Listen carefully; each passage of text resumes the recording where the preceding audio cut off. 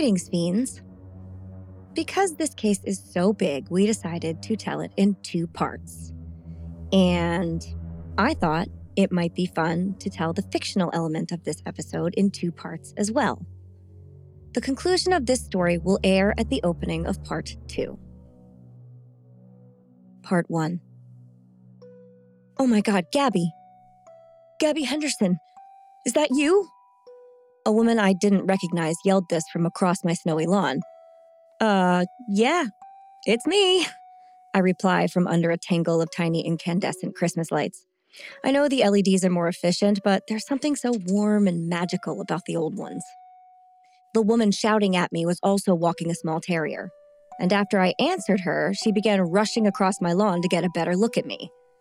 To most people, this interaction would be unsettling to say the least, but I grew up in this town. I moved away when I was 13 and haven't been back since, but some people never left. The town holds some pretty terrible memories for me. But when my grandmother died and left me her house, I decided to give it another try. In all honesty, had my grandmother passed just a year earlier, I would have sold this house immediately. But my husband and I divorced about a month before her passing, so it just made sense to move here, at least until I get on my feet. My daughter, who did not like our little apartment in the city, hopes it will be forever, but I hope not. Gabby, oh, hi. Wow, I can't believe it's really you. God, it is just so good to see you back in this town. How are you? Oh, thanks. I'm okay, I guess. Settling in. Oh, Gran had these in her attic. I'm just lucky they all still work. I respond with all the politeness we reserve for people who know us on Facebook, but not in real life. The woman's face changes the way everyone does when you bring up the dead. Her eyes went a little misty and a soft smile floats to her face. I was so sorry to hear about your grandmother, she says. You know, the town really isn't the same without her. She was such a big part of our community. It's nice to hear that, I say, though this comment is a little more forced. She always loved this place. It broke her heart when we left. The woman's face changes yet again. This time her eyes moved from my face to the snow on the lawn. Slowly, she covered her nose and mouth with her vertical hands, like she was about to whisper prayers into them, but at the last minute forgot what to say. Everybody gets somber and weird when I mention my departure. The woman took a deep breath and looked up to the sky slowly, touching her chin to the tips of her fingers, and froze there for a moment. When she brought her chin back down and met my gaze once more, I noticed that her face had veered off the usual path that this conversation takes. Her eyes were filled with tears, and as she moved her chin, they spilled quickly over her cheeks and onto the ground below, making 2 hot little dents in the snow. You don't recognize me, do you? She said softly. No, I don't. I'm sorry. It's been a really long time. Gabby, it's me. Laura. The glowing lights fell out of my hands, and for a minute I thought my knees might betray me. It's strange when a face you think you'll never forget takes you by surprise. Laura, I whisper. Immediately, my brain time travels back 25 years to when the 2 of us were 10. Her hair had gotten darker, and the freckles on her nose had been replaced with little creases around her eyes, but it was her, just the same. For a moment, I am overcome with memories so vivid it's like they were happening all over again. I can see her pink face lying next to mine in the snow as we try to hide from the boys who are pelting us with snowballs. I can smell her salty, chlorinated, bare little shoulder, the one I would lay my head on as we sat under a big maple tree discussing how we could meet up in our dreams at night so we could finally fly and pet unicorns without having to pretend. But it wouldn't actually be real, I'd say. And then she'd say, that doesn't matter. It'd be real to us. And then, as the light from a passing car hits her face, I can see her wild, panicked eyes as I run from a small garden shed. She is screaming for me to come back and not to leave her behind. It was the hardest thing I'd ever done, but I ignore her, and I run as fast as I can. I knew in that moment her only hope for survival was for me to get help. I see that last image often. Gabby, she said, gently waking me from my trance. I'm so sorry for the way everyone treated you. It was awful.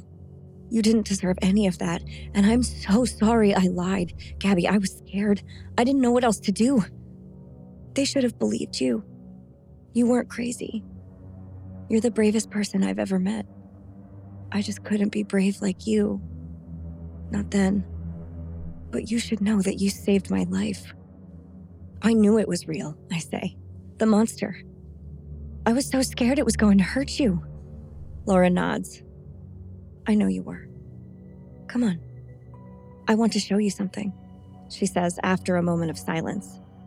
Behind me, I hear my front door swing open. Mom! My daughter yells. I'm hungry. Can we order pizza? Sure, I reply. Go ahead and order it. I'm gonna go for a walk with my friend here, and when I get back, I'll pick it up. Okay, she yells and goes back inside. Is she yours? Laura asks, and I nod affirmatively. She looks just like you. It's like seeing the part of your life I missed. I can tell she's waiting for me to reply, but I say nothing. I'm not sure I even know how to speak anymore. Come on, she says, and takes my hand. As soon as our hands meet, I shrink 6 inches, and instantly the heart of a 12-year-old beats in my chest. We walk along silently with her little dog. I still dream about you sometimes, she says after a while. I don't dream at all anymore, I reply, which I can tell hurts her. Tell me how you remember that day, she says.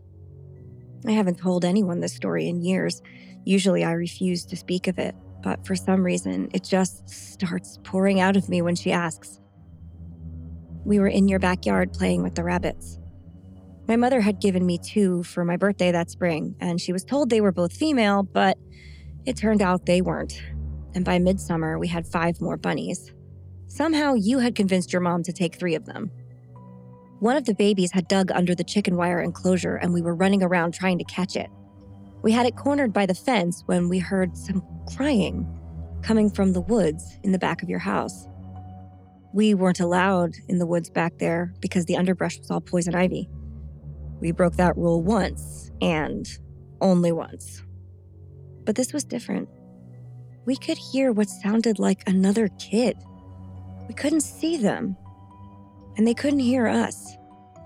We didn't know why they were crying or if we'd get in trouble for going in the woods, even if it was on a rescue mission. And if we came in that night with a rash, everyone would know where we'd been. So we grabbed the little bunny and put him back in his hutch, then snuck into your house and got long pants, knee socks, long sleeve shirts, and winter gloves. We hid behind the rabbit hutch and suited up. It was boiling hot, but the crying had seemed to get louder, so we had no choice. We followed the sound through the woods for what seemed like forever until we found an old shed with a padlock on the door. The screaming hadn't stopped. Clearly someone was trapped in there. We were just about to run up to the door when it flew open, and we took a few steps back, hid behind some brush, and watched as a monster walked out. He was big and strong, and with one swipe of his arm, he flung whoever was screaming back to the floor of the shed with a thud. He had on rubber wading boots, the kind that attach over your shoulders with suspenders, a plaid shirt, and black gloves. He was the shape of a man, but his head was different. It was all furry and gray, and when he turned to face our direction, we could see that he had a snout like a wolf. He didn't say a word, just stomped off. But the padlock on the shed had failed to hitch all the way, and he didn't notice. But we did. After he had walked far enough away that we could no longer see him, we ran to the door of the shed and yelled to the child inside that we were going to rescue them. She yelled back. She had a tiny voice, and when you heard it, you stopped moving. I figured you were scared or overwhelmed. The situation was crazy, but I kept going. I took the padlock off and threw it to the ground and flung open the door. There, on the other side, in the shed, was your little sister, Polly. Polly had been missing for 5 years. She disappeared when she was only 3. Your mother had brought her to the park one afternoon to play. She turned around just for a moment to drink from the water fountain, and when she looked back, Polly was gone. Since that day, your mother spent all her time and energy looking for Polly. They had been alone at the park that day, so no one else saw a thing, and it seemed Polly had disappeared without a trace. Your mother handed out flyers and went on every news program and talk show that would have her to get the word out, but nothing was ever found. Your mother's whole identity had become trying to find Polly. And here she was, on her very own property all these years later. It didn't make any sense. How could anyone have missed this? You ran to Polly and held her tight. Both of you were sobbing, but she kept saying that we had to leave. She just kept saying we had to go fast. And suddenly we heard footsteps. By the time we all looked up, it was too late. The monster was standing right over us. Screaming in utter panic, I ran as fast as I could. I pushed by the monster's legs and I just ran, and I didn't look back until I got home. Sweating, screaming, and sobbing, I told my mother and father what had happened. At first, I didn't think they believed me. I mean, who would? My mother asked me slowly if I was sure about what I saw. I said yes, I was. Then my father put on his boots, and my mother dialed 911. My father was heading out the door when I caught up with him. I insisted on going with him because I knew where the shed was and I could show them, but he didn't. It was hard to argue with this, and so reluctantly he agreed. But before we left, he loaded his shotgun and put it in the backseat of the truck, just in case. The sheriff met us at your house, and I marched them out through the woods and back to the shed. This time, it was dead quiet out there. The padlock on the door was gone, and when the sheriff opened the shed, it was just neatly stacked gardening tools and sacks of fertilizer. No monster, no Polly, no you. As the men were tearing through the shed looking for evidence, your mother came running through the woods, asking what on earth they were doing to her gardening supplies. They explained the situation, and she immediately began to cry. She sat down on the ground, sobbing, and said that she had planned to clear a garden space out there. Her therapist had recommended she take up gardening as it was relaxing and it would be therapeutic for her to take care of something and watch it grow. She looked up at me, her eyes black with rage, and said, "You're a sick little girl. This is the cruelest thing anyone has ever done to me. You get off my property, and you never come back." I told the sheriff to ask you. You would tell them, so he did. But you told them I was lying. You said, I thought of it as a prank, but you didn't want to hurt your mother like that, so you wouldn't go along with it. I couldn't believe what I was hearing. I begged you to tell the truth. I begged and begged. But you just turned your back and walked out. Your mother was furious and went to every local news outlet. The story aired everywhere, and parents were encouraged to talk to their children about the dangers of mean pranks. I think I'm actually in a couple textbooks. After that, the entire town turned on me. No adults would speak to me, and the kids who were allowed to speak to me bullied me mercilessly. They'd come to my house in the middle of the night wearing wolf masks and bang on the windows. One morning I woke up and someone had killed all the bunnies. After that, we knew we had to move. My grandmother would come visit us, but she knew I couldn't visit her. Everyone in this town thought I was either crazy or evil. Some people thought both. I was never the same again. I don't know why I came back here, I said. Laura squeezed my hand and said, I'm glad you did. By the time I finished the story, I realized that we were at Laura's childhood home. She opened the gate and let her little terrier off its leash, and then walked back towards the woods. I took the poison ivy out ages ago, she said. Come on. I'm Holly. I'm Leslie. And we would be dead.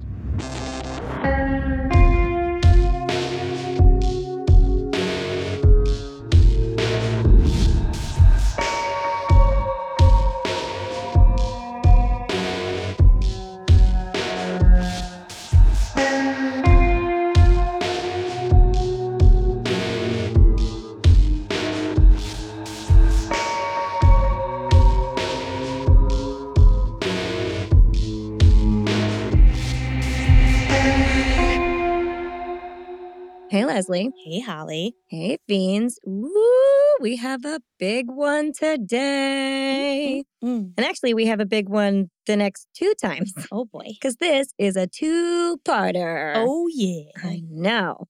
Now, I have seen all available case evidence, read trial transcripts, read interviews, read texts, watched police interviews, watched the documentaries, and dramatized version of the story. It was a special interest of mine for a long time, but I really thought the market was oversaturated on it. Now, I'm not going to go give anything away up top, just in case any of you guys have not heard this one before. And Leslie is not super familiar with it either. I'm not, no. Which shocks me. Yeah. Because you watch the documentaries. You're like, no, I mean like in general. Oh. You'll watch like a Netflix documentary. Yeah. Mm-hmm. And this one was wild. Mm-hmm. But I guess I was wrong. People are still very much interested because this case has been highly requested since we started doing this. Yeah. And this has been one that I've been waiting to do because I've always heard everyone talking about it and seeing the documentary pop up for me as like suggested. And then there was like a show. And so I just kept putting it off. So that's where I'm at, where I know this tiny bit, but I need to know more. Well, it is a humdinger, and we have a lot that we're going to learn. So put on the coffee, you guys, because we're talking about the complicated murder of Dee Dee Blanchard. Mm-hmm. Some people say Blanchard, which I'm sure she would have preferred, but it's mostly Blanchard. So, anyway, this case breaks my heart, though, in all seriousness. The research was pretty tough to swallow, and I admit that I cried more than once. I'm hoping I hold it together today, but, no promises. I hope you just break down. You hope that I just lose my shit? Yeah. Yeah, it's great for an audio media. Yeah, I mean, I'll take a video for everyone. Perfect. We'll put it on Patreon. Now, I don't know if you've ever cried before, but it can make your eyes pretty puffy. Yes. And then your nose gets swollen. There's like snot to deal with, and your face is red, and it's not a great look. No. Mm-mm. And I've tried every remedy I could find to kind of like make that go away and fix up my complexion, but none of them have really worked. Yeah. And I know you're probably still battling your own sleep issues at present. Yeah. The rage of hormones coming through. Yeah. Just causing tears. I just cry. Yeah, it happens. And so you understand. Puffy eyes, puffy nose. It's just not going well for us, you guys. We're a mess. We just look so sad. But I do remember hearing about one magical ingredient that might be able to take care of all of our collective problems in one shot. Oh, that sounds good. I know, right? And that magical ingredient is just a little pinch of validation. You're worth dying on. Oh, you're soulful today. Yeah, I don't know where that came from. I didn't even know. The depths of your being. I like it. And best of all, Leslie, our fiends can give us that priceless ingredient totally for free. Oh my God. How? But how, you must be asking yourself. Yeah. I know, it's a pressing issue. Well, I will tell you. Simply head on over to Spotify or Apple Podcasts and leave us a 5-star rating and or a friendly review. It really is the only way to move this podcast forward. Ratings and reviews equal attention, attention equals support, and support equals more and better content for all of you. But if you just can't wait for more We Would Be Dead in Your Life, don't worry, you don't have to. Yay! You can simply support us over on Patreon. There, for just a few dollars a month, you will gain access to our entire catalog of 30-minute horror movies, special minisodes, our weekly after show, Host Mortem, which is available in both video and audio formats. Maybe you want to see our faces. Maybe you don't. Both are okay, I guess. Mm-hmm. Especially after we just talked about how messed up our faces are. It's going to be a puffy, I don't know. Time. But yeah, puffy time. Yes. That sounds nice, though. Puffy time? Puffy time. It does kind of sound nice. Oh, it's puffy time. I'm going to say that next time you start crying about something. Is it puffy time? Puffy time, Ollie. I really like that. Okay. It's our next t-shirt.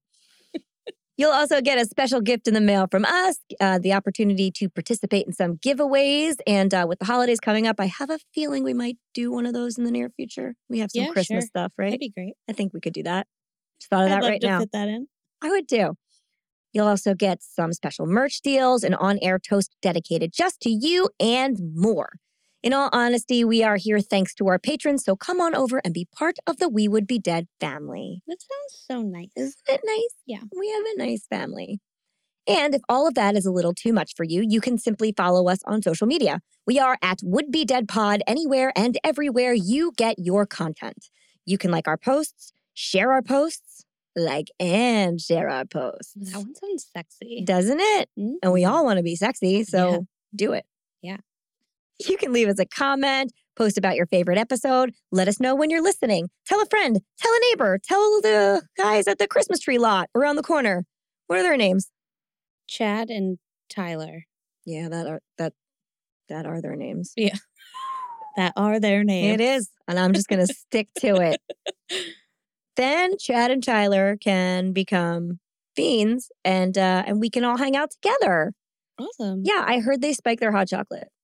Ooh, yeah, so they do. We'll ask them to bring some. They do. Yeah, that's going to be a good holiday gathering. Those guys are going to be cool. Yeah. They like to find the cool moms too. So and we're cool moms. We're cool moms, but not when we look like we had some puffy time. So I just had puffy time. So we need that validation. Yeah, so give us that validation. Anyway. So Chad and Tyler will spike our drinks. That's the Hallmark movie I want to see. Yes. Oh boy, you guys.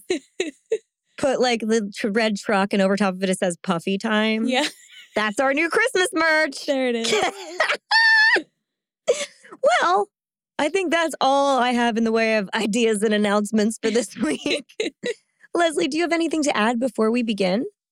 Yeah, I'll add something. What is it? So, if for our merch store, we do have a Christmassy styled shirt and yes, design. It's really cool. Yeah, it's our reindeer. Mm-hmm. So I'm gonna start posting about that in case you guys wanted some of our Christmas merch this holiday season. Yeah, it's cool. And I think there'll be some discount days too. So I'll make sure I post which days are discounts. My goodness. My dog is scratching at the door to try and come in. He's not allowed because he makes cow sounds when he gets in here. So anyway. It's more like a calf. Yeah, he's not that big. That's true. It's not Dipper, it's Bandit. He could never. He's too small. Yeah, but that's my announcement. Those are good announcements. Yeah, check out our merch store. Our Christmas merch is so cool. I have a print of our Christmas logo that I hang up every year, and it is one of my favorite pieces of art. It's really cool. I have a whole bunch of prints as well, so maybe I'll post those in the group and see if anybody, we can ship those out. I've tried to figure out ways to ship them without it. And tube, you got to roll them up. Yeah, tube would probably be the right way. Yeah. We can make it work. I mean, maybe we'll do a giveaway for one of those. Yeah. Yeah. You know. Okay. Whatever. Like and share our post. Yeah.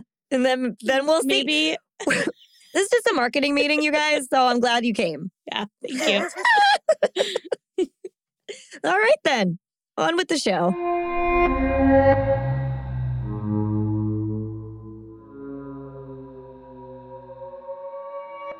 Sunday, June 14th, 2015 was a warm and humid day in Springfield, Missouri. Or Missouri, as some people will say. Not me, but some people. Okay.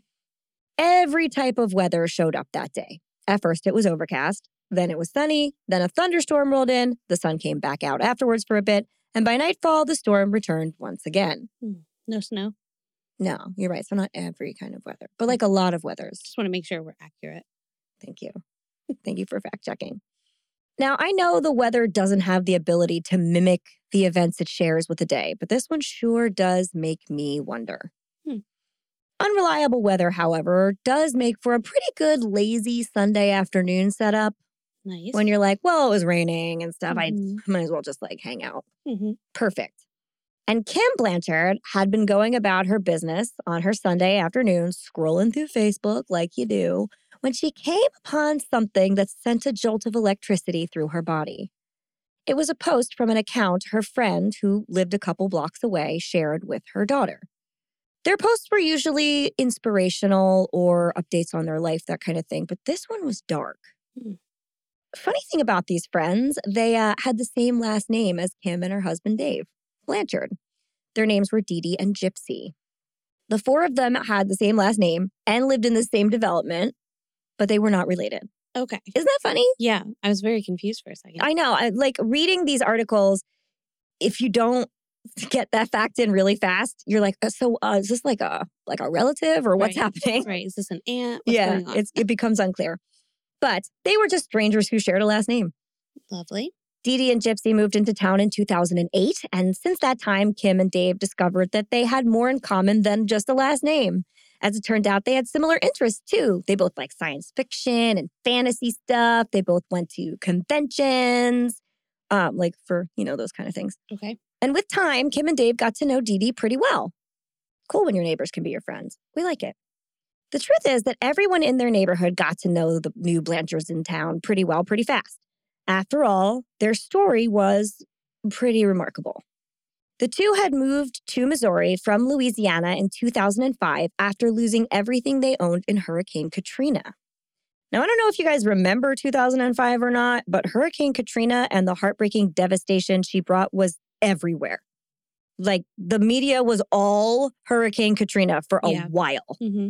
And it was like, everyone has to do something. Mm-hmm. There was just such this sense of obligation to do whatever you could. I mean, I still feel like that just happened. That's how much media was going on. Yeah, it was a lot. And I'm not sure there was anyone in this whole world who would tug on the heartstrings of the general public more than a Katrina survivor. Except maybe two Katrina survivors with nowhere to turn, one of whom was a little girl. And not just any little girl. You see, Dee Dee was a single mom. Already another sympathetic thing. Hurricane Katrina survivor's single mom and her girl, wow. Whoa. And her ex-husband was a violent drug addict who abandoned them and refused to support Gypsy in any way. And they needed a lot of support. Mm-hmm. Little Gypsy was overrun with serious medical conditions. She had leukemia, muscular dystrophy, epilepsy, breathing problems, vision problems, digestion issues, dental issues, partial paralysis, and that's not to mention her developmental delays and compromised mental capacity. So this is like a very medically complicated person. So Dee Dee was having a lot of puffy time. Probably, yeah, all the puffy time. It was hard for all of their new neighbors to imagine how these two had gotten by. I mean, Gypsy couldn't walk. She had no hair. She was missing a great many of her adult teeth. She ate through a feeding tube and was frequently bandaged or braced in some way or another due to the constant surgical interventions she endured to try and prolong her fragile little life. Oh my God. Yeah, it was heartbreaking to witness. Now, Gypsy may have technically been a preteen, but realistically, she functioned more like a preschooler. But it didn't seem to faze the two of them, though. Gypsy and Dee Dee found their happiness wherever they could. Gypsy's little bird-like voice could be heard singing and giggling all the time. And she has this very, very high-pitched, little tiny voice. Okay. And she had a great big smile for every person she met, which is like, you went through unthinkable horrors and you're still able to find the silver lining. It's a pretty inspirational thing. That's what's really nice about being a kid, too, sometimes. Yep. So everyone who met little Gypsy and her mom were totally moved by this story, by their story. And I get that. And they were enchanted by their sweet and kind personalities. People basically would climb over each other just to be able to help these people out.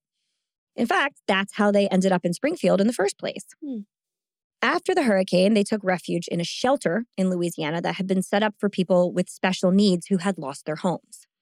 So shortly after that, with the help of one of the doctors at the shelter, because obviously if this is for special needs people, there's doctors on staff there, the two of them decided that they would end up relocating to Missouri. And with a lot of generous assistance, they were able to be airlifted out of Louisiana and flown to Aurora, Missouri, where they rented a house. So that's pretty great. Yeah. Now, once they were there, the two of them immediately became local darlings. Gypsy was named the Ole Foundation's 2007 Child of the Year. Now, the Ole Foundation advocates for the rights of children with feeding tubes, and there is no more deserving recipient of their charitable funds than a beaming, grateful-hearted, misty-eyed, sick little girl who just survived Hurricane Katrina. Yeah. Obviously. The story of these two resilient survivors began to travel far and wide due to the copious media attention their story had begun to receive. So they were all over the news. Mm-hmm. Obviously, this is something that the heartstring pulling media picked up on immediately. There's a lot of local news interviews that you can see. And soon, Habitat for Humanity got wind of their plight, and they offered to build the two of them a home of their own. Now, if you don't know, Habitat for Humanity is a charitable organization which utilizes volunteer efforts and donations to build homes for families in need. It's a great thing.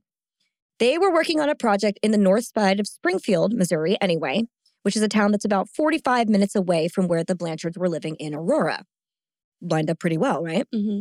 So with much pomp and circumstance and ribbon cutting, the two relocated to a little pink house with white columns and a custom-made wheelchair ramp on Volunteer Way, because it's a Habitat house. It's called Volunteer Way. Isn't that cute? Yeah. I thought that was fun. They were welcomed by news crews and donations from local businesses. Neighbors brought food by and little care packages. The outpouring of love from the community was palpable. Gypsy was gifted free flights to medical specialists in Kansas City.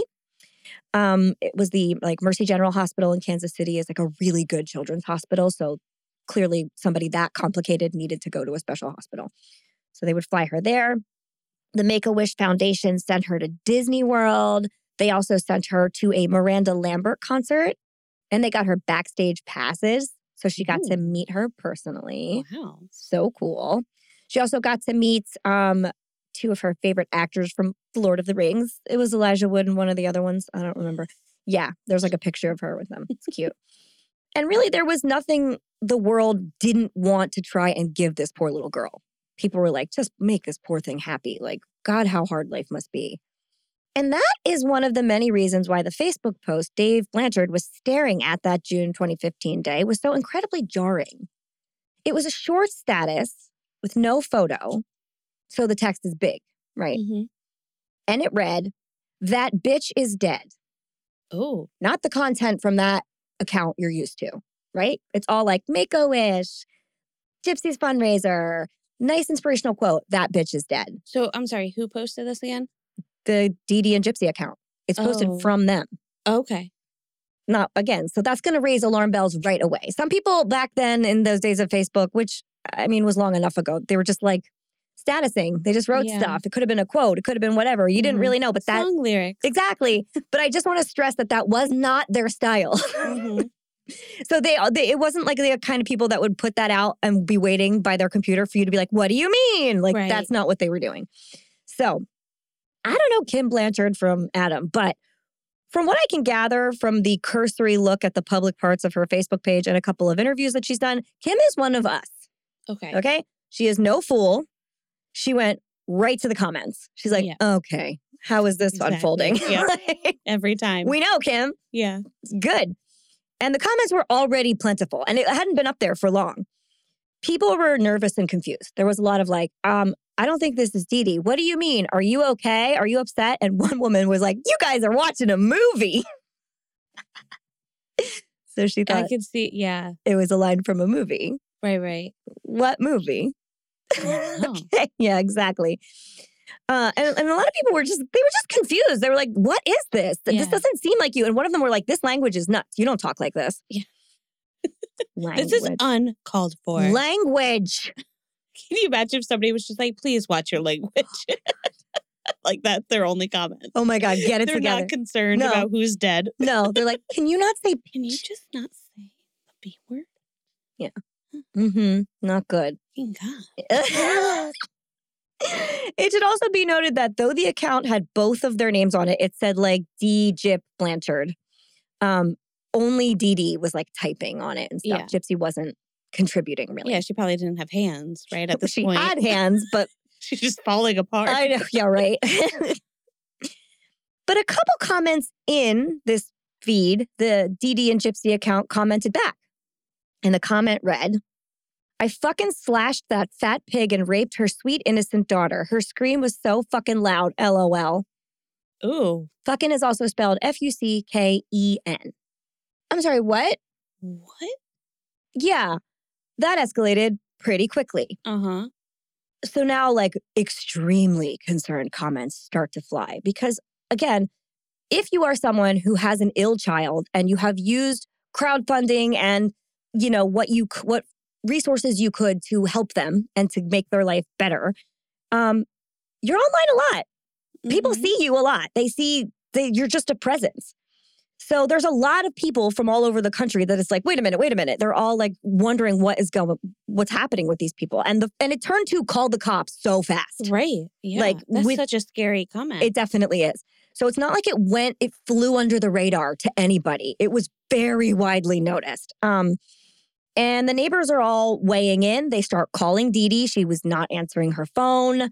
Most people immediately assumed that the account was hacked, obviously, or that someone had done something awful to them and posted about it. They're like, either this is some kind of horrifying, cruel joke because she lost her phone and somebody posted on her behalf or something, or this is like a big problem. Yeah. So also very quickly, these neighbors just mobilized. They're like, all right, organize some shit. What are we doing? Right. Pam got into action. I know. Kim's a Pam. She's a Pam. I love it. And so she tells the comments section that she lives just down the road from Dee Dee and Gypsy, and they were going to go over to her house now. She's like, all right, guys, I'm going. I'm going to go look. And Kim, one of us, also called the damn cops and got her husband. Actually, it's kind of unclear which neighbor got to the cops first, since in reality, several people all across the country did call them. Like there were people that knew her from Florida that called the police, that people were calling the police. Because they also made a lot of friends when they were in Disney World. So there's a lot of Florida people that were on there. But we're with Kim. So we're going to go with Kim's narrative here, moving forward. Kim and Dave call the damn cops. Then they walk on over to the little pink house and they see that everything is still and silent. They're like, okay, well, there's nothing weird. They knock on the door several times, no answer. And notice that Dee Dee's car is in the driveway. She drove a Cube, by the way. And the doors to the house are shut and locked, so they can't just get in. And the windows on this house, you can see this if you look at the crime scene photos, which I tell you to do with caution. I will put some up that it's just the house so that you don't have to get into the gross part of it. This isn't widely reported on, but the windows have dark film on them. One of those like stickery type things that like blacks out your window like a car, which I feel like is suspicious as hell.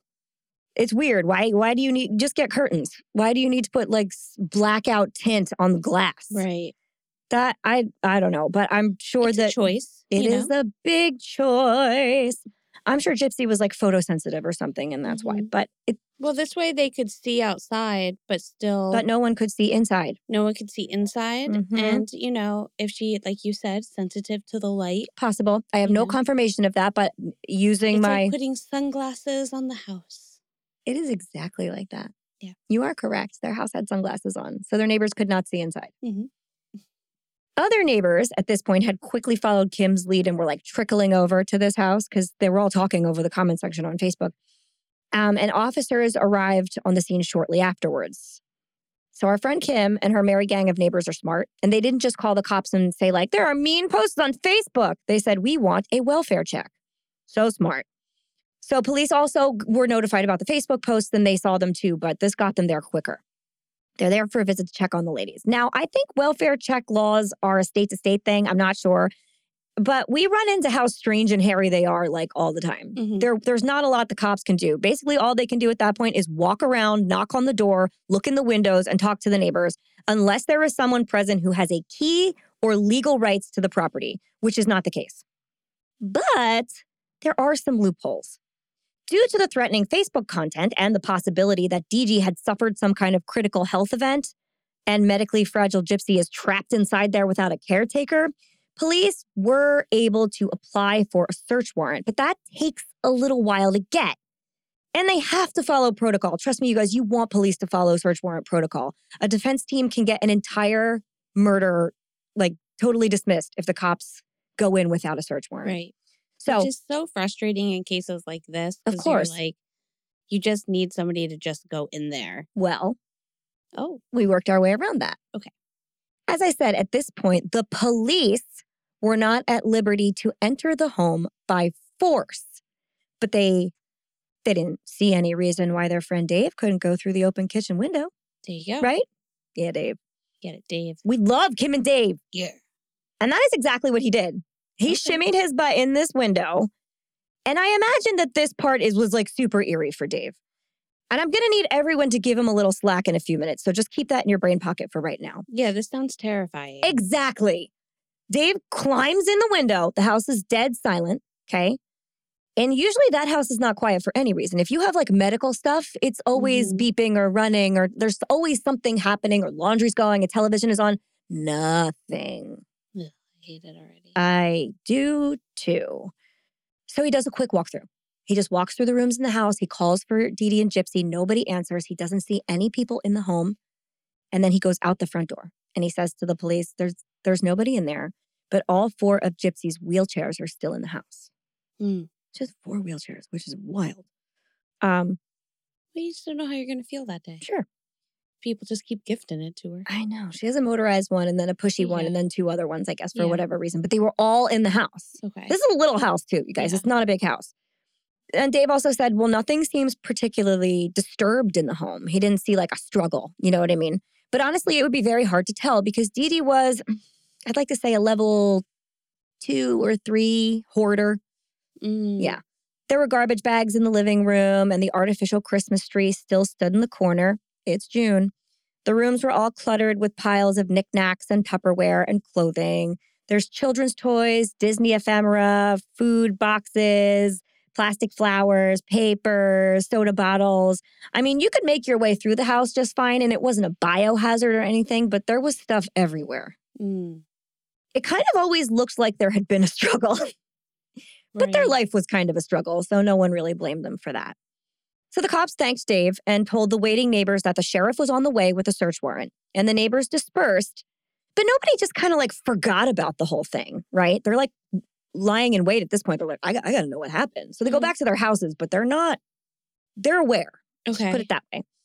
Information was bouncing around on the Facebook feed again at this point, and people had theories. Some people thought maybe they were at Children's Mercy Hospital in Kansas City, a place where they were frequently flown to for Gypsy's treatments, or maybe they had gone on an impromptu vacation that had been gifted to them out of nowhere. That it didn't not happen to them, so you never really knew. Or maybe they decided to visit family, but all of these theories were dissolved pretty fast because you can check on those things. Right. And they were definitely not at Mercy Hospital, and there was no records of any kind of travel, and the car was there. But there were also darker suspicions, like perhaps they had both been kidnapped or killed or both. Now, as soon as the missing persons be on the lookout went out for Gypsy and Dee Dee, web sleuths lit up like a Christmas tree. It cannot be overstated that these 2 were minor celebrities in their area and beyond. They did not keep a low profile, so their names absolutely would garner internet attention. And if you've never been on the Web Sleuths website, what are you doing? What are you guys doing? I will remind you that John Green and Body Movin' from Don't Fuck With Cats come from Web Sleuths. These are people who are very good armchair detectives. Okay. There are some people that are just like amateuring it up, but there are people that are really good at figuring shit out on this website. Yeah. I love them very much. Yeah. So we know Web Sleuths does not fuck around. They immediately begin monitoring police activity because these people have scanners. They're figuring it out. They reach out to neighbors and anyone who knew the Blanchards and generally seem to get the most information the fastest. And it's all accurate. So if you want to read 50 pages or more on this case wherein you just watch it unfold in real time, which I did, you can, and I will put a link in the show notes. Wow. Don't fuck with Web Sleuths. So the world is waking up to something rotten in the town of Springfield, which I'm sure is the title of a Simpsons episode somewhere. I know. We love you, Yardley Smith. She's one of us. And the search warrant-wielding sheriff's department did finally arrive. Like it was turning into evening, and they're like, okay, we got it, we're good. Which is actually quick for a search warrant. Sometimes they take a really long time because you have to find a judge. Right. So anyway, they get there, and they go into the house. And when they do, they find 48-year-old Dee Dee Blanchard dead in her bed, riddled with stab wounds. The mattress is totally soaked in blood. And Gypsy is gone. Ooh. It's spooky. And there's blood evidence like all over the place. Okay.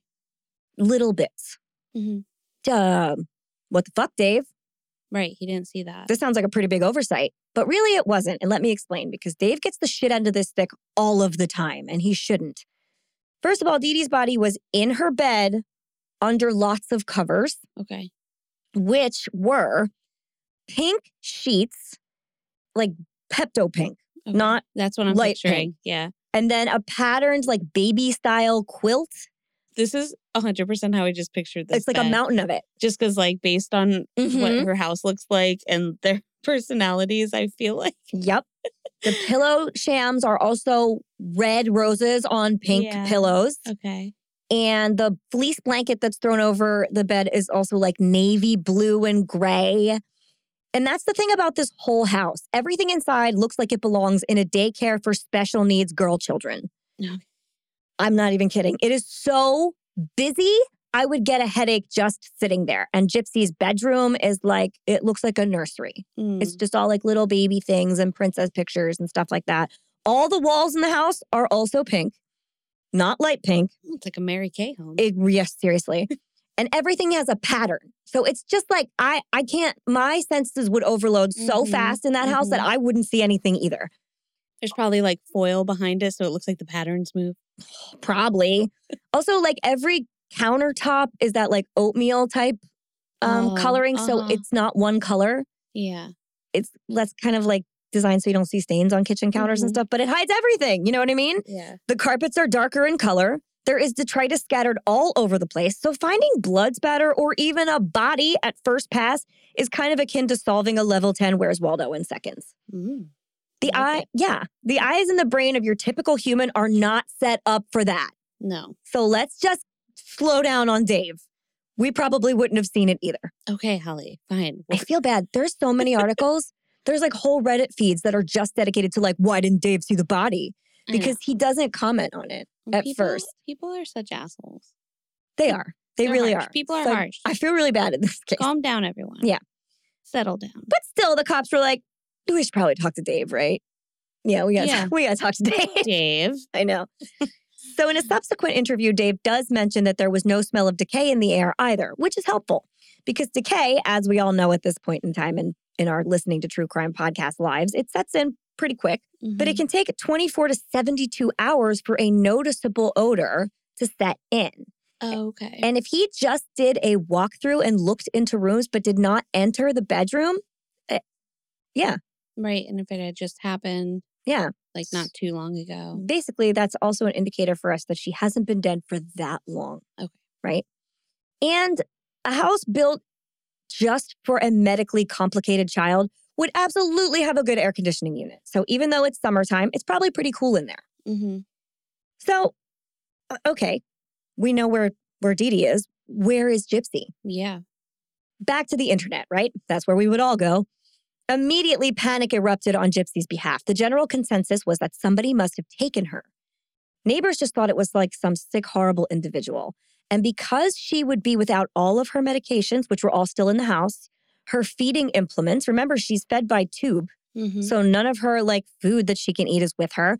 None of her wheelchairs is with her. She doesn't have her supplemental oxygen, among other things. They know that if she hadn't been murdered like her mother, she probably wasn't going to live for very long outside of the home. So they set up prayer groups and fundraisers. There's a GoFundMe set up immediately. And over on Web Sleuths, the opinion is a little bit different. They think that perhaps Gypsy had managed to meet someone online who groomed her and then kidnapped her, which happens. Right. That's reasonable. We talk about those a lot. That's right.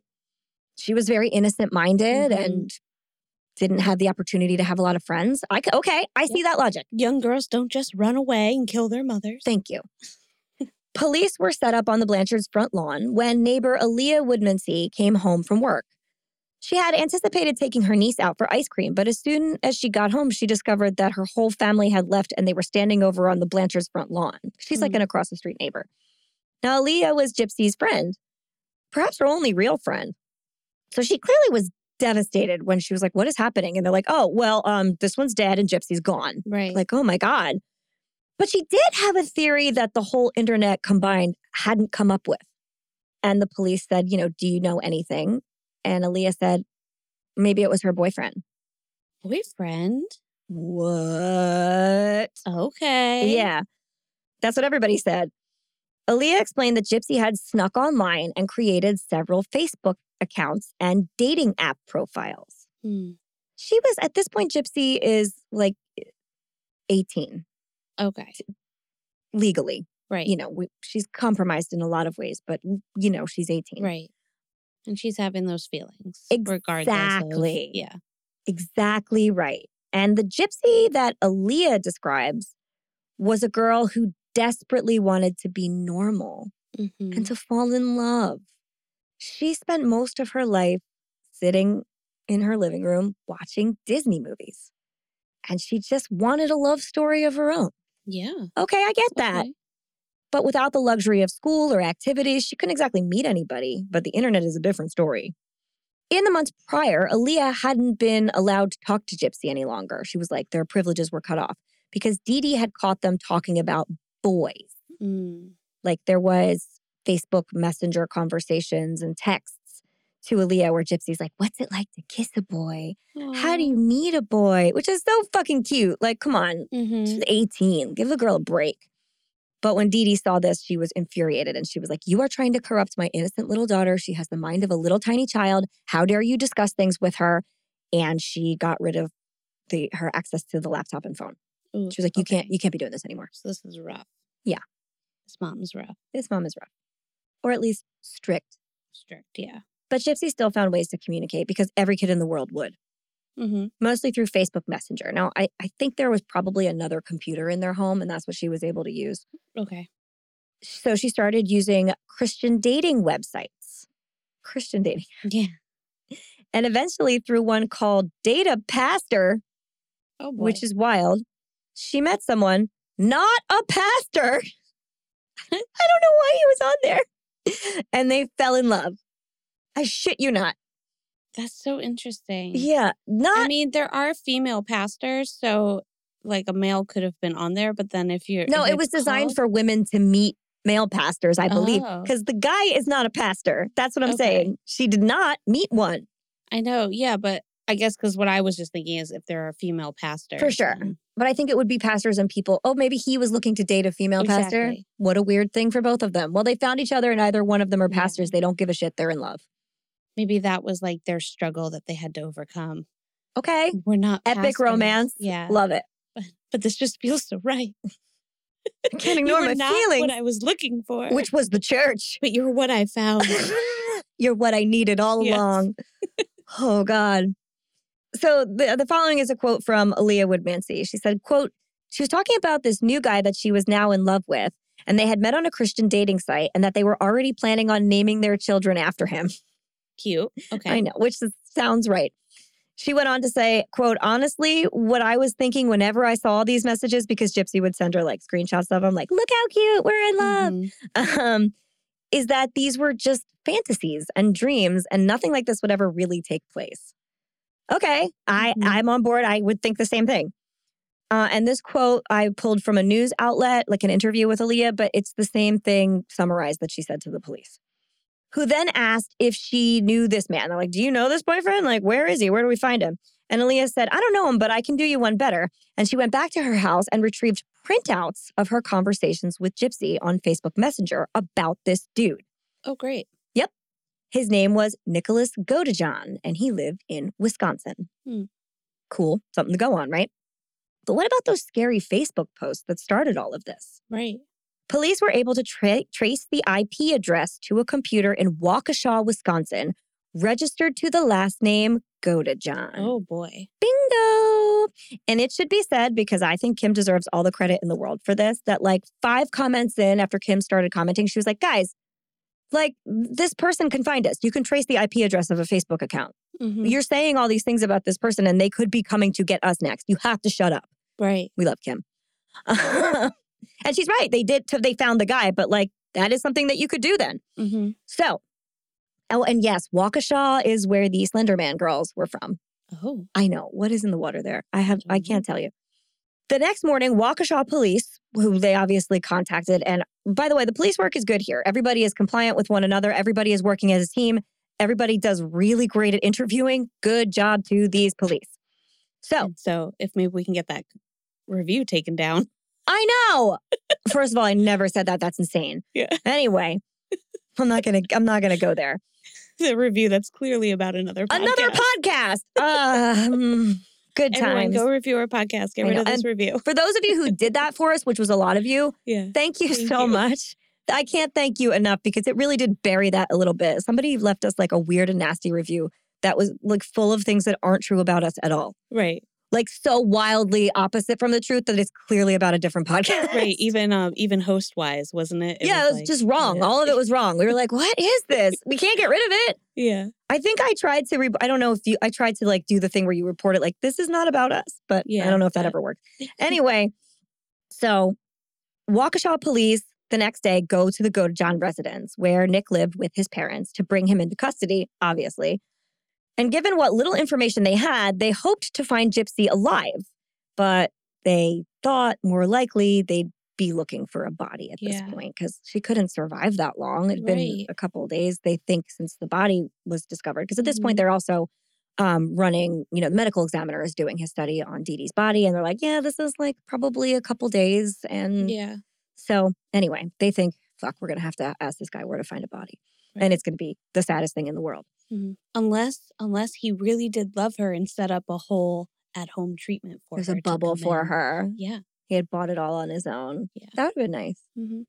When police entered the Godejohn residence, they walk in and they shout for him to come out because his parents answered the door. They're like, you got to come out.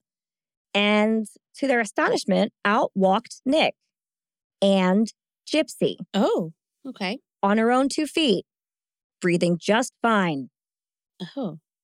All right, then. It's time for everybody to get in the paddy wagon. What the whole fuck? Right. According to Nick's mother, Gypsy could walk and talk and eat and speak and read and write and see and hear just as well as any of them could. Huh. She was fine. Did she have hair at this point, or was she like wearing like something? Okay, so she did wear wigs. Okay. Lots of them, like princess curly wigs and stuff. Okay. I'll talk all about the wigs next episode. But she also did have like peach fuzz, probably like a half an inch of peach fuzz on her head. Okay. So they get them both into the police, as well as Nick's mother. Like, everybody get in the car. Mm-hmm. We got to talk. And they begin interviewing Nick, Gypsy, and Nick's mother while another team of detectives searches the Godejohn house, and still a third team of investigators begin to pull up the pair's online conversation histories. Okay. And that's when everything starts to fall apart. Police ask Gypsy if she's all right. This interview, you can find it online if you want to watch it. It is one of the saddest things I've ever seen in my life. And she says that she's fine. I mean, they're like, do you need like, what do you need? What do we need to do for you? And she's like, I'm fine. I was always fine. Oh. Her ailments were not real. They were an elaborately crafted story her mother had been orchestrating since she was an infant. Wow. Yeah. Gypsy didn't actually know what was wrong with her. But she knew it wasn't muscular dystrophy or cancer or epilepsy or asthma or a heart murmur or sleep apnea or lung disease or paralysis or any of the myriad other things Dee Dee claimed it was, because she is an adult at this point. Right. And she has her whole life known that she was able to do the things her mother said she couldn't do. But that doesn't mean that she didn't receive very real treatment for all of them. That had been torturously real. And it had gone on for her entire life. And we will unravel everything that went on with her in part 2, I promise. Okay. Yeah, because I do have so many questions. Yeah. There's a lot. Medical professionals are like involved. A lot of medical professionals are involved. And the deal with that, without going into it too much, is that when they are presented with a child, especially a child that is compromised, doctors are trained to believe their parents. And she doctor shopped a lot. She would go around to different doctors until she got the answer she wanted or the treatment she wanted, and then just build from there. And if it's your child, you can convince doctors to do things. Okay. And it should stop, and it's scary. But, again, I'll explain how she did all of this in episode 2. So, after this startling moment, right? It doesn't take super long for the outline of what happened to appear during Gypsy and Nick's police interviews. And here's what basically happened. Nick had killed Dee Dee because Gypsy asked him to. Then they ran away together to start a new life. They had taken $4,000 from Dee Dee and spent the night at a motel. Then they got on a bus to Waukesha and went back to Nick's parents' house. They were not great planners. I'll explain more later, but neither one of them had the mental fortitude to realize they might get caught. Right. Gypsy had been kept in such a compromised and manipulated state for so long She didn't even know how old she was. According to the neighbors, she was 18, right? That's what we all know. But according to her actual birth certificate found in a safe with another birth certificate that had been printed after Dee Dee claimed the original was lost during Katrina, Gypsy was actually 24. Oh, wow. Yeah. But she was so thin and small in stature and fragile looking that no one ever doubted her age. Gypsy was 5 foot tall and she's very, like, rail thin at this point in time and pale and covered in scars and stuff. No hair, like missing teeth. She does not read 24 at all. Right. She's super pretty now, by the way. Good for her. Anyway, but she had been so isolated and socially unaware that her sense of reality was also totally warped. And that's not to mention that she was also extremely desperate. Because you can only be in that state for so long, especially as an adult. Yeah. And Nicholas Godejohn is not totally functioning at an adult level either. He had high functioning autism. And I don't like this defense at all. I'll tell you why in a second. And one doctor claims that it has left him permanently a teenager in mentality, like 15 or 16 years old. But I should point out that 15 and 16-year-olds know that you can't go killing people. So whatever. This is not me giving Nick a pass at all. Here's the thing. The autistic community, from everything I've read, fucking hates when the defense, I was autistic, I didn't know, is used in court. Because they know. Right. They know. That's not a thing. They are not like, I mean, yes, it can be severe in some people, but a lot of people on the autism spectrum are incredibly functioning. Right. They know not to do that. And society looks at them like they're capable of like not feeling anything and just murdering people when that is 100% not even a little bit true. Right. But this is the story that starts coming out. So I am just reporting my due diligence. We will explain more later, but the two of these people was just a perfect pairing shitstorm. Right.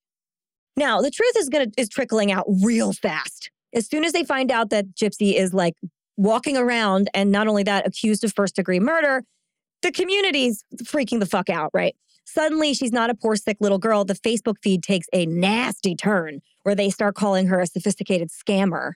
They're like, oh, she scammed us all.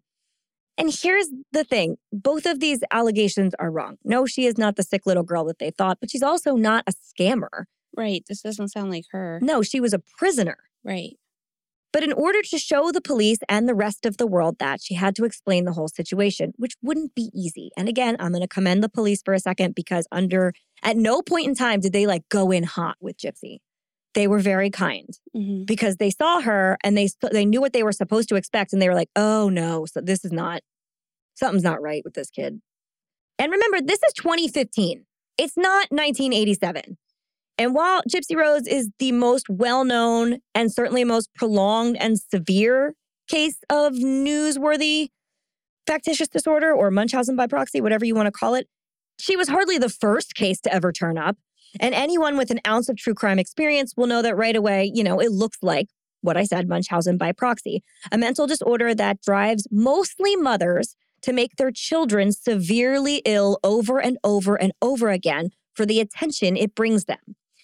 They like the attention on their kid, but more what they're looking for is to be perceived as like a hero and an angel and a selfless mother who is crusading for their ill child. That's their fucking bread and butter. Right. And the internet has made that so much worse and more accessible. In fact, there's a branch of it called Munchausen by internet now, which we'll talk about at the end. Ooh. Yeah, and it's so real. Frequently, though, the children at the end of this endure a great many unnecessary medical procedures before anyone realizes what's really happening. And honestly, a lot of them die. This is so sad. It is sad. If you go back and look at the case of Mary Beth Tinning, she killed like 8 of her children as babies. She suffocated them because she liked the attention she got when she had a dead infant. And it took that many before they realized she was doing it. Right. So it gets bad. And I'd really like to stop using terminology that isn't wholly appropriate. And I don't think this is widely known. So right now would be a good time to take a little break for a little lesson, I think. Okay. So the majority of the information on the disorders discussed in this episode comes from the collected works of Dr. Mark Feldman. I love this man. He is a genius. You're going to hear me refer to him more, trust me. Dr. Feldman is the world's leading authority on the Munchausen family of disorders. He has published numerous books and academic papers on them. He has been an expert witness in a lot of trials. He's been on all the shows and all the ID stuff and all the documentaries, and is one of the only doctors in the world that has conducted actual research on the treatment of a segment of this family of disorders. Dr. Feldman has broken down the act of harm to oneself or other for personal validation and attention from others into manageable terms that made it way easier for me to understand. So I'm going to bring it to you. Also, if you see an expert on Munchausen syndrome in anything, it's him. You guys, if you've watched Mommy Dead and Dearest, which is the documentary on this case, it's good. He's in it. Anyway, to begin, the DSM-5, Current Mental Health Bible and Dictionary, uses the terms factitious disorder imposed on self and factitious disorder imposed on another, which is pretty clunky. No wonder people like to say Munchausen still. It's easier. So factitious disorder imposed on self is a factitious disorder in which those affected feign or induce disease, illness, injury, abuse, or psychological trauma on themselves to draw attention, sympathy, or reassurance. So in other words, stripped to the clinical bare bones, these are people who make themselves sick and hurt themselves in a very convincing manner for attention. So if you've seen things where people like inject themselves with fecal matter to get sepsis and like fake cancer and shave their own heads, like that's somebody that has straight up factitious disorder. And the term we layer in is the one that people are most familiar with, is actually a subset of factitious disorder, and that is Munchausen syndrome. So Munchausen syndrome is like factitious disorder with glitter on it. It is a factitious disorder with predominantly physical signs and symptoms. So it's not people just lying. They're like making it happen. And these patients also have a history of recurrent hospitalizations, traveling, and dramatic, extremely improbable tales of their past experiences. So they're going for it, man. These are the social media all-stars. This umbrella can also extend to fabricated traumatic events. A lot of them will be like, I was sick, and then also I was raped. They have like a world of big stories to tell.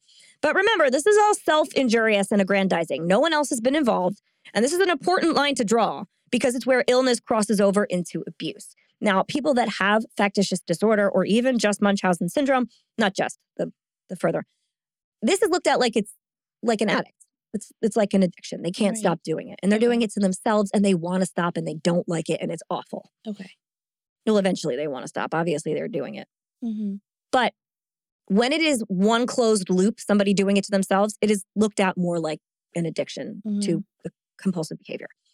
Factitious disorder imposed on another is a mental health disorder in which a caregiver creates the appearance of health problems in another person. And it's typically their child, because children are way more vulnerable. This may include injuring the child or altering test samples.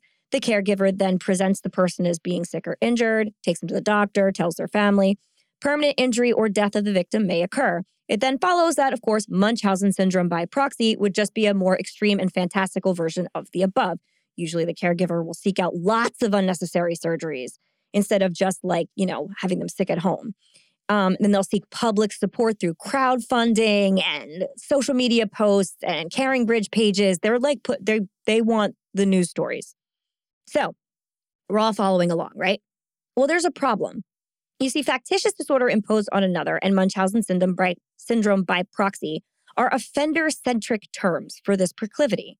The person with the disorder suffers no repercussions or harm on themselves whatsoever. They have simply developed maladaptive coping skills. They know that what they're doing is wrong. They know it's harmful. They know it's dangerous. They just crave the attention, adulation, and perceived heroism, and often financial gain and gifts, so much more. The problem with offender-centric language is that they're already seeing all of the rewards and none of the suffering, and now we're focusing on them and their problems. Yeah. And I don't like that, and neither do professionals in this case. The real victims are also almost always children.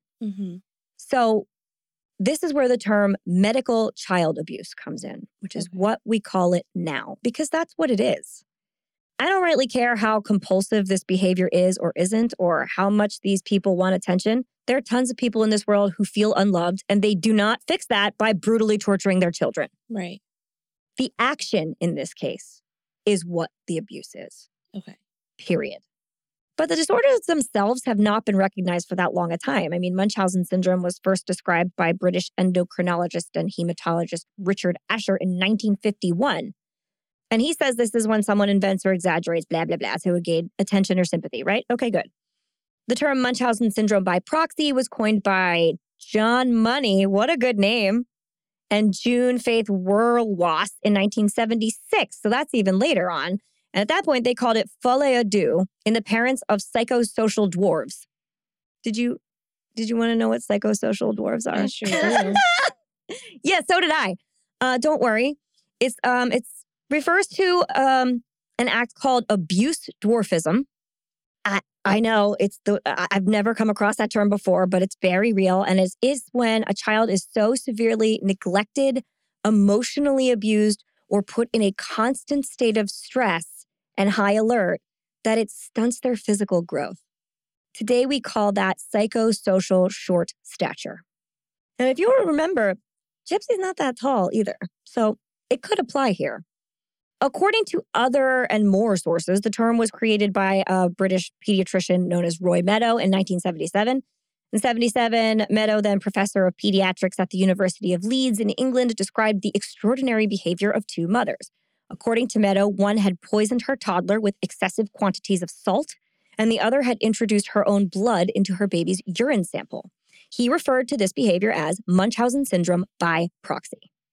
That's a little more what we're used to hearing. The dwarfism thing, whoa.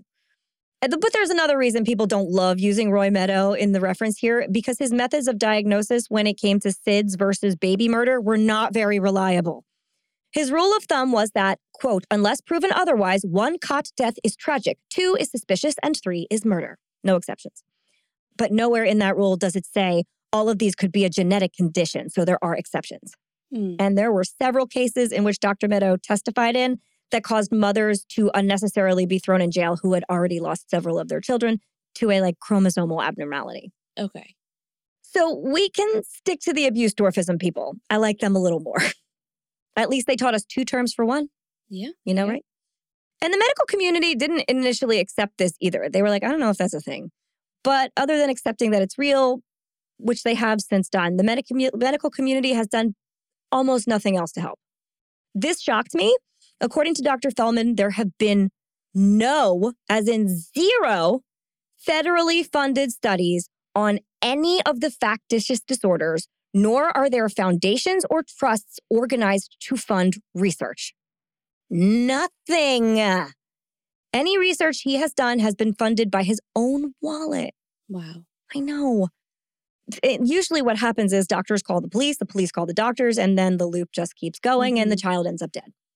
So what does Dr. Munchausen have to do with any of this? What was his research on it? What did he do, right? Well, I hate to be the one to break it to you guys, but he was not a doctor. He was a baron. Oh. Yeah, like the one in the movie. And he really didn't do anything. Baron Hieronymus Karl Friedrich. So good. Okay. Munchausen, obviously. He served as a page in the royal court of Duke Anthony Ulrich of Brunswick during the Russian-Turkish War in 1737, 1739. This guy goes way, way, way back.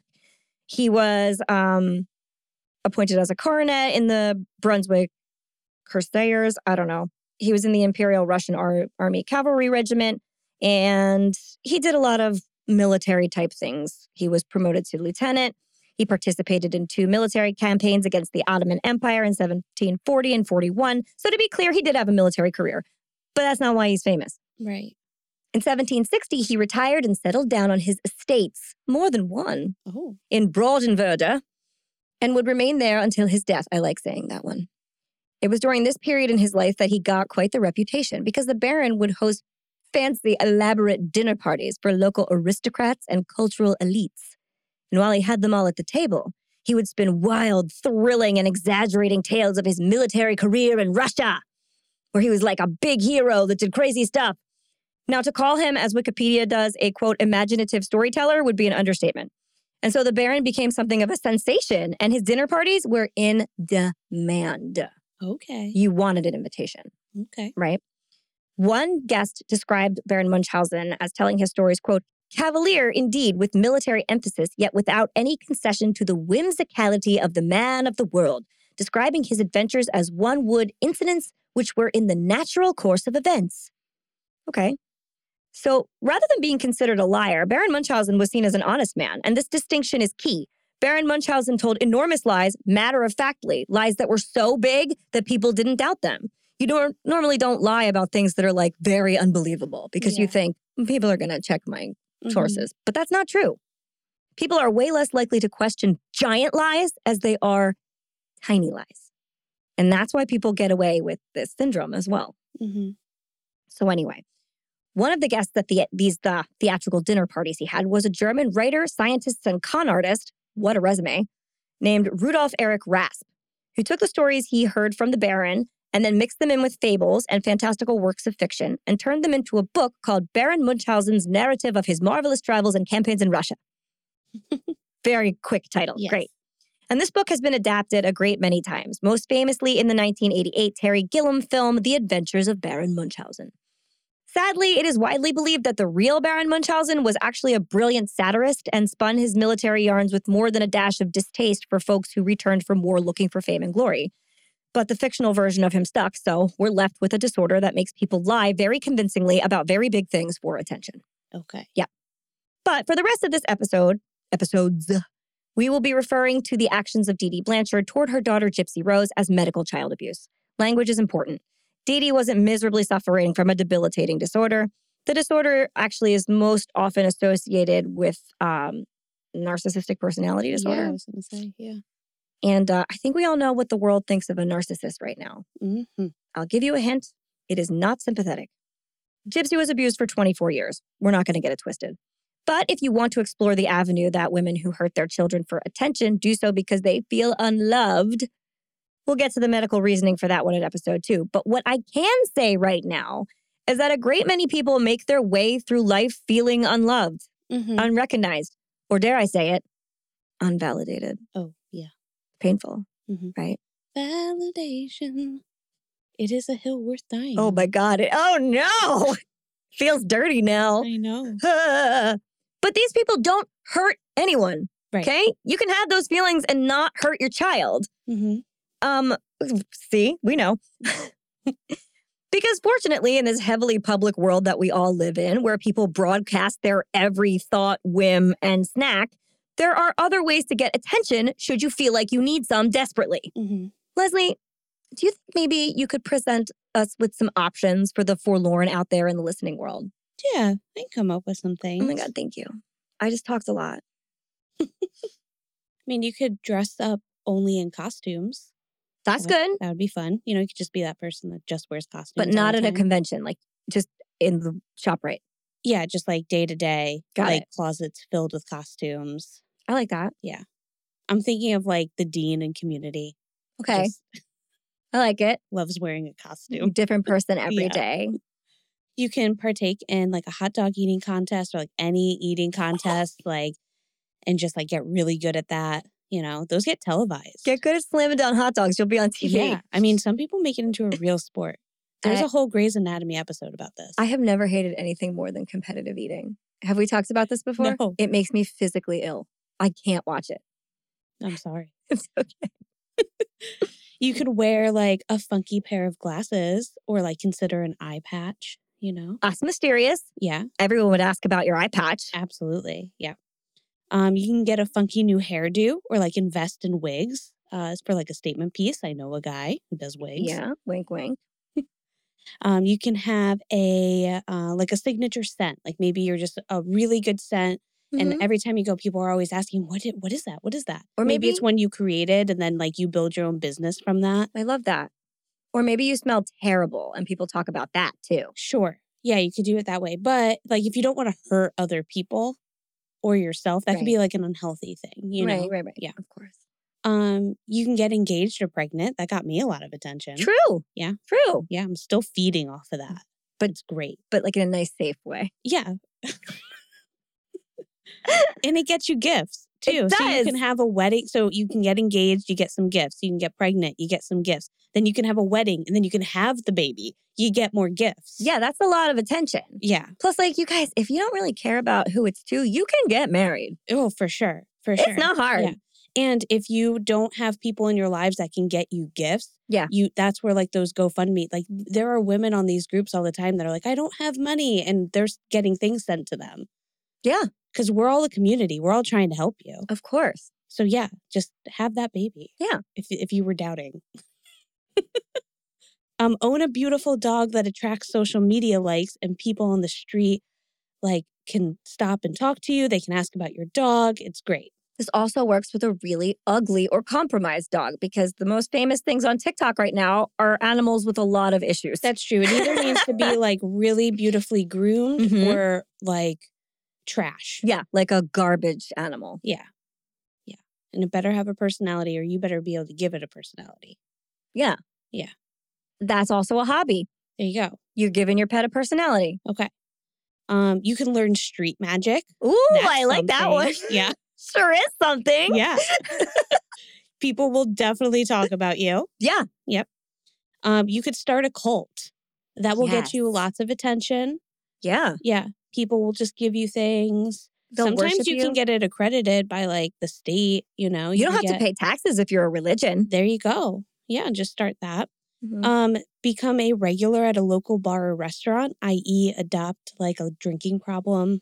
Okay. You know. Very Cheers oriented. Yeah. Everybody knows your name. Got it. Yep. Perfect. Start a TikTok that chronicles your new poison garden hobby. That'll get you lots of attention, lots of likes. Oh, boy. And imposters. Guys, there's people impersonating John out there. Do not follow them. But see, that is all more validation. I know. I told him he's made it. He's famous. I know. This is Love great. It worked. It worked for him. Worked. It could work for you. You could be one of those imposters. You may not be as responsible as John, so don't do that. Yeah, that's true. That could be like a harmful one. But like that's a jumping off point. Right. Get an interesting hobby. Yeah. What interests you? You know? Mm-hmm. And then just chronicle it on TikTok. Social media. TikTok specifically. Yes. Okay. Become a musician. You know, they get lots of attention. They're always making noise. They are. Always making noise. People just like, you become instantly sexier with like a guitar in front of you. For sure. I mean, maybe like a celloist. That could be fun. Ooh, yeah. know? Like half the Hallmark movie guys can play some kind of stringed instrument. So there you go. Mm-hmm. And you don't even need to like buy like a typical instrument. You can make anything an instrument. That could be your thing. You could be like, I make anything into an instrument. It could be like a tabletop, your pillows, spoons. People pay attention to that guy. Yeah. Yeah. Chandeliers, you know? Yeah. Yeah. You could be the person that plays chandeliers. Oh, that's great. That's interesting. And then people will invite you to their beautiful homes that have chandeliers. Mm-hmm. And that's like a whole thing. And then you can maybe get your own channel on like the Magnolia Network, and you're going into these homes and you're talking about the history, but you're playing music on their chandeliers. That's like a whole thing. And now you're famous and making a ton of money. And then you're designing chandeliers that create music more easily, and you've made another $1 million. Yeah. This is wild. Like I just thought of trademark. Yeah. Okay. I might do this. I think you should. Okay, great. And then this is like the last one. You can just start a podcast. Yeah. It's what we did. I know. Worked for us. 5 or 6 people will pay attention to you. Yeah, it's great. We're just kidding. We know there's more like 15 of you guys. Yeah. But we love the attention. We sure do. And the validation. Yes. Sorry. Yeah. There are so many options out there. So many. There are a lot of things you could do to cause a splash. Yeah. Do those things. Leave your kids alone. You can be the person that creates splashes at all the like pool parties. Like you're just the cannonball.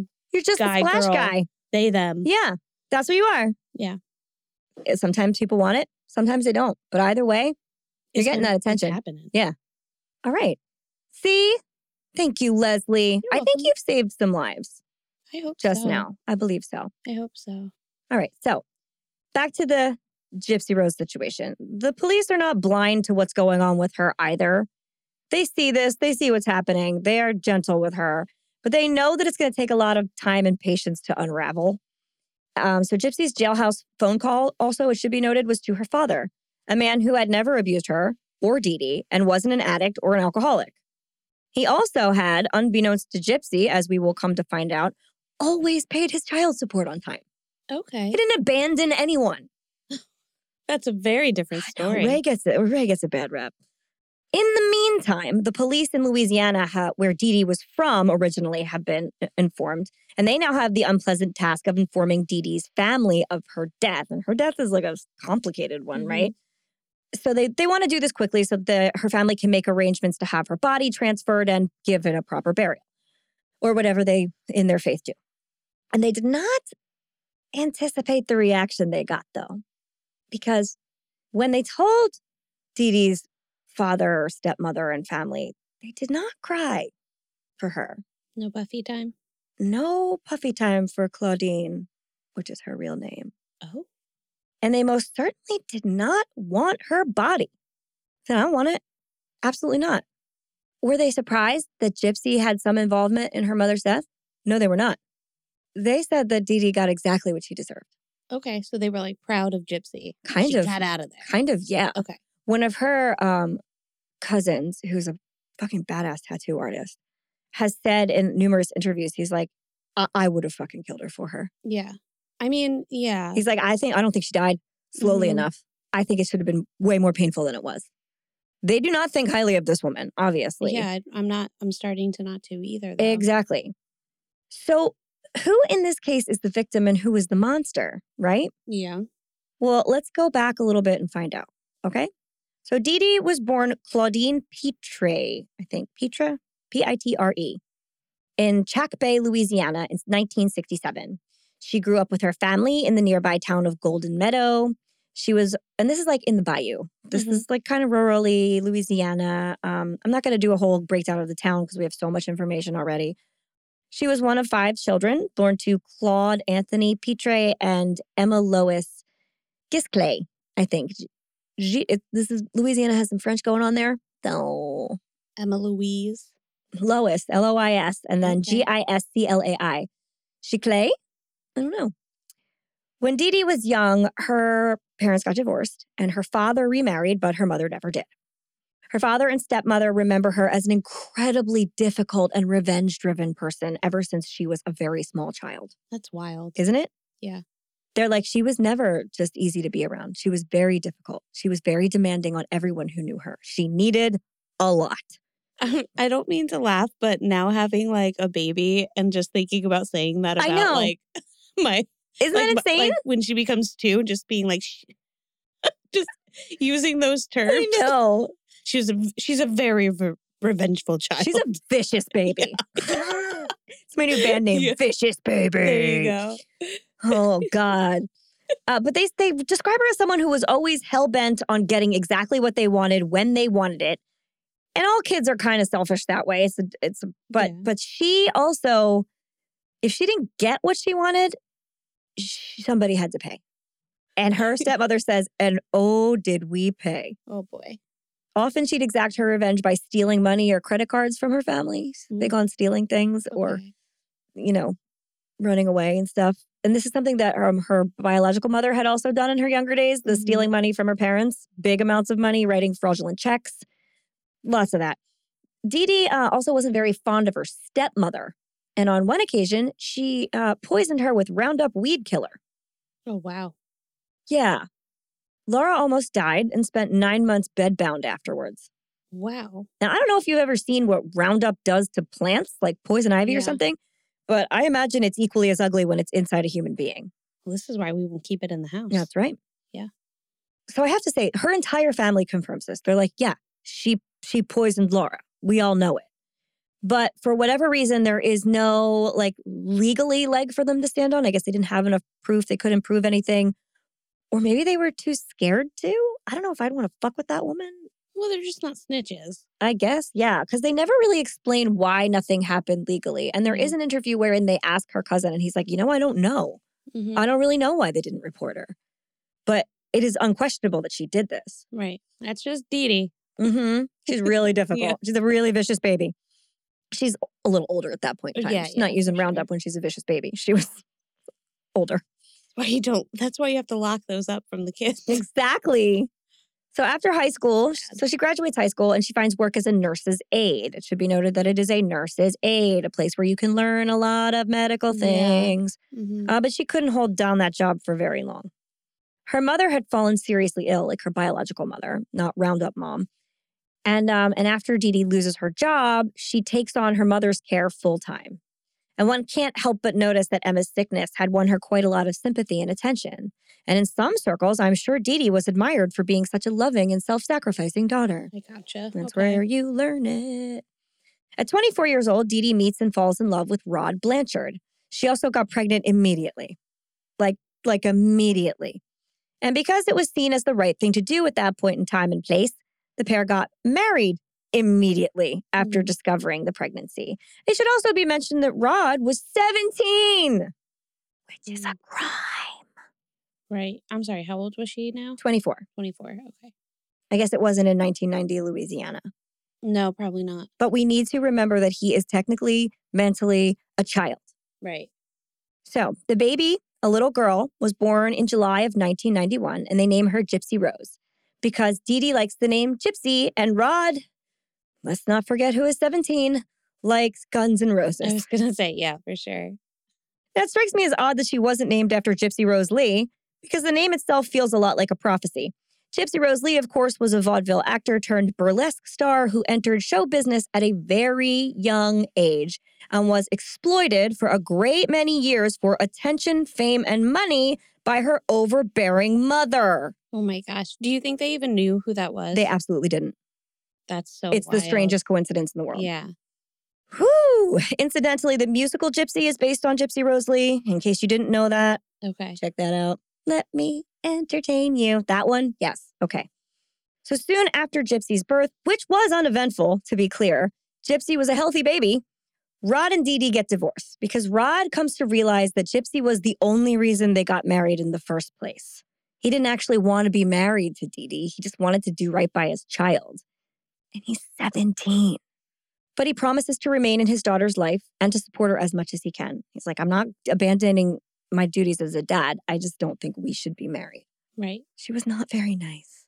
At 3 months old, Gypsy's troubles begin. Now, Dee Dee claims that Gypsy had trouble breathing when she slept, and she brought her to the local hospital repeatedly for overnight stays to monitor this. She insists that she thinks Gypsy has sleep apnea. The doctors could find no sign of sleep apnea in a healthy little girl, but doctors are also trained to believe parents, and so they fitted her with the CPAP machine to wear while she slept. Now, guys, sleep apnea is not common with babies. It's not a thing babies have a lot. No, but they also sound so ridiculous at night when they sleep. They do. They're very snorty. Yeah. And they do stop breathing at points and then start again. Yeah, they do. And that's what they do. That's normal. Legitimate sleep apnea is much less common, and it mostly occurs in babies who are born prematurely and who weigh under 2.2 pounds at their time of birth. Okay. Those are very specific baby problems. Right. And probably if your kid was in the NICU and you've had issues already, you're attuned. You know this is going to happen. You're treating it. But Dee Dee also claimed that Gypsy was a preemie and she was born very underweight, but she wasn't. Okay. Yeah. Premature babies are also a hallmark of mothers with any kind of factitious disorder. For some reason, every single one of them latches onto that. A lot of them actually have a premature baby and they experience this caretaker glory during that. And then they go on to not stop doing it.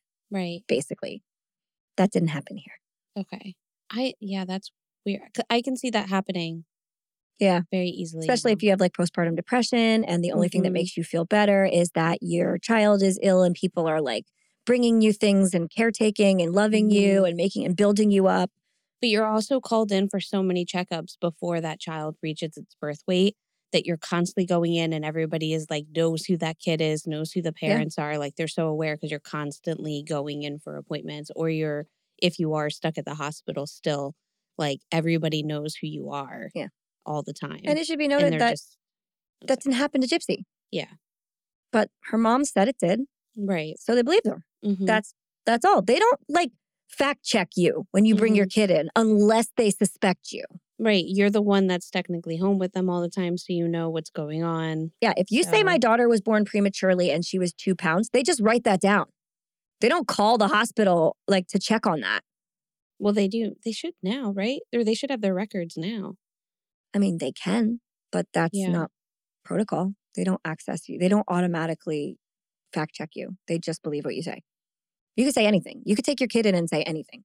Right. But I guess when I I'm sure that it doesn't happen everywhere. But for instance, like my first appointment, they pulled up her hospital records and were like, okay, she weighed this much. Yeah. Blah, now, blah, blah. Yeah. too. That's now. Mm-hmm. This is 1991 in a different part of the States. Right. They don't. The fact is, they don't have to. Right. They're not obligated to. Right. And they do ask me a lot of questions that I could just give an answer to. I could say whatever I want. And even now, not all medical records are immediately accessible to a doctor just via like computer request. Yeah, true. You have to get them. Right. Mm-hmm. Like I know I had to get my own like MRI results and take them to my doctor. Yeah, exactly. Yeah. So it does happen. Mm-hmm. Anyway, fresh off the hospital stays and new equipment, Dee Dee took Gypsy and moved back in with her family. And you'd imagine that the problems were kind of solved now that she had this imaginary breathing issue under control, but that was only the beginning. Dee Dee claimed that the breathing disorder combined with her prematurity, issues with eating, an uncommonly small head. Listen, leave us small heads alone.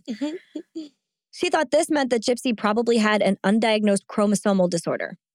Now, if you look very carefully at the photos of the way Gypsy is presented through the years, staged, if you will, because all of her physical differences, her mom did. She was like shaving her head and stuff. Right. Yeah, we'll get to that.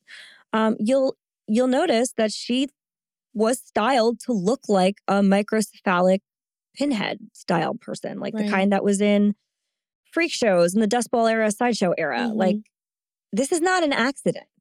Think Pepper from American Horror Story. That's what she's trying to recreate. Right. Appearance-wise. I just looked at a picture and that's exactly who I was thinking of. Yeah. Yeah. So this revelation that his daughter could be like unimaginably challenged was terrifying to Rod, who was like 18 now, but not that old. His little daughter needed constant monitoring and breathing assistance, and Dee Dee wasn't sure he was qualified for that job. I don't think Rod was either. He was like, I can't help her. I might hurt her. So it was decided that he would not ever have her overnight. And with that, the isolation really began. You see, it's much easier to carry out this stuff in a position where no one is asking questions. And her family already didn't want to fuck with her. And now Rod's on the outs, so she can do whatever she wants to do. And she wants to do quite a lot. And that is where we will pick up in part 2. Ooh. Yeah. Okay. So you guys, stay tuned. And we'll have that out for you soon. Wow, this is wild. Isn't that crazy? Yeah. All right. So I'm not going to sign us off because we have more to go. But thanks for listening to the first half. See you next week. Bye. Or next episode. Yeah. Bye. Bye.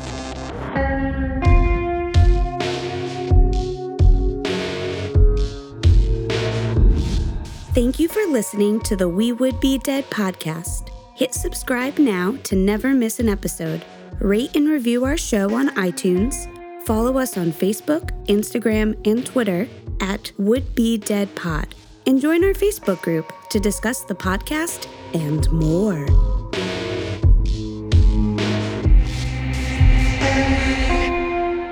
She's a vicious baby.